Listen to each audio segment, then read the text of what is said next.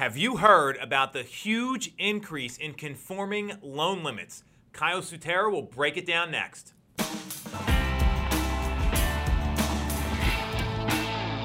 You're definitely going to want to watch this one. Monster news coming out of the mortgage world, and to me, kind of under the radar news. I know we've talked about this. Yeah. So this is Kyle Sutera with Mortgage America. You've probably seen him on the show before. And the news coming out in December from the mortgage industry, as of 2022, conforming loan limits went up literally $100,000. And a lot of people don't know what that means when you go from conforming to jumbo. So that's where Kyle's going to break it all down. Yeah. $100,000 difference. So what the conforming loan limit is Fannie Mae and Freddie Mac, the governing bodies or the people that insure or buy conventional mortgages, they set a limit to how much they're willing to extend out on a loan or lend a buyer. So any loan limit or any loan amount above that amount, it turns into a non-conforming loan or a jumbo loan, which can be much more difficult to obtain financing on. The interest rates can be higher. It may require more down payment. They have to have stronger income. So it can be much more difficult to get loans above the Fannie Mae conforming limit. So an increase in $100,000 is pretty astronomical when you think about it. So the limits last year were $548,000, and they just went up to $647,000. So it really opens up the ceiling for a whole nother range of houses, especially in our area, that someone can get normal conventional financing on with better terms, lower down payments, and just a smoother loan process. Well, you bring up some really relevant points, and just to give everyone some perspective, when you think about what happened in the market over the past 20 months or so, we saw 10% appreciation year over year.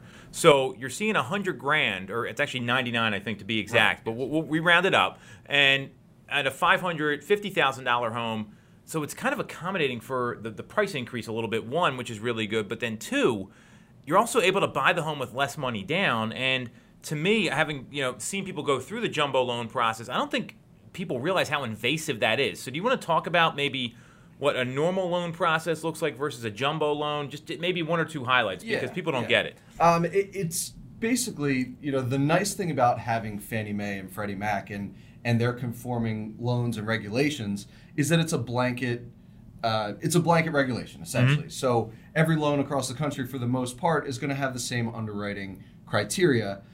Whereas a jumbo or non-conforming loan, it's kind of subject to whoever's doing that loan. And it's a very large loan at that. Yeah. So risky. Exactly. So banks are just they put more scrutiny on their underwriting.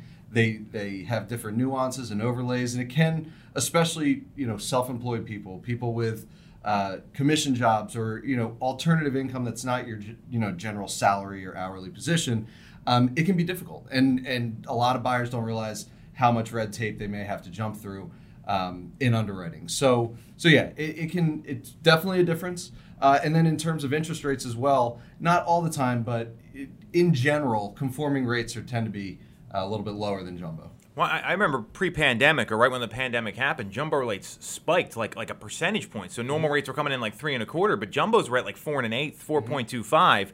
Now they've come back down to earth a little bit. That probably has to do with Fed policy, but the point is it's costing you more money, at least more cash out of pocket. You don't have that like 5% down, 10% down option in a lot of cases that you do with the conforming. In most cases, yeah. Most cases. And you definitely don't have, a lot of people don't realize this either, with a Fannie Mae or Freddie Mac conforming loan, under that $647 cap now, you can go as little as 3% down for first-time buyers with very favorable terms. So that's a huge factor, especially for people that may not have saved that full lump sum that they wanted to put down.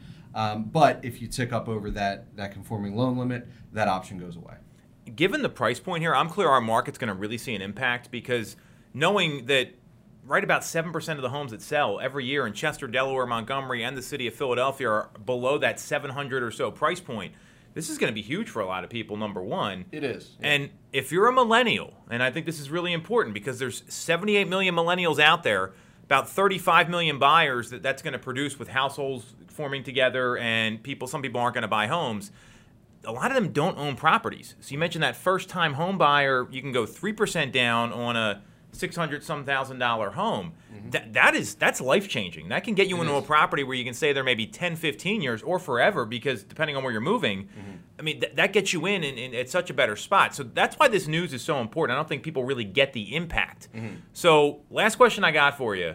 What does this mean for the market? What does this mean for people thinking about buying or selling right now? Because I think it's going to hit both ends of the spectrum. Yeah, it does. It really does. For sellers, it means that they're going to have a wider range of buyers. And from a buyer, it just means that your ceiling's now higher. Your ceiling is lifted. So, as inventory starts to pick up here coming into the spring and summer, I think it's the perfect time to get out there and see what you can buy and see, what is available to you, maybe in that tier that you weren't able to access previously. I love that, because I found that the people that maybe stretch a little bit, especially knowing what's coming down the pike with mortgage rates and interest rates, this is really critical, that if you can stretch now and get into a home you can stay in a few years longer, you're saving on transaction costs. You're not going through that hassle of moving. And the Fed's going to raise rates 2 to 4 times this year. Like they're pretty clear about that. So if you can lock in at 3 1/8 or wherever rates are coming in right now, that's going to be really valuable, and you can stretch that next home. So, Kyle, great job as always. Thanks for breaking this down. Thanks for having me. Important news. Write this down. If you're thinking about doing a purchase, you got to talk to somebody like Kyle who gets this, because it affects your finances. We'll catch you next week.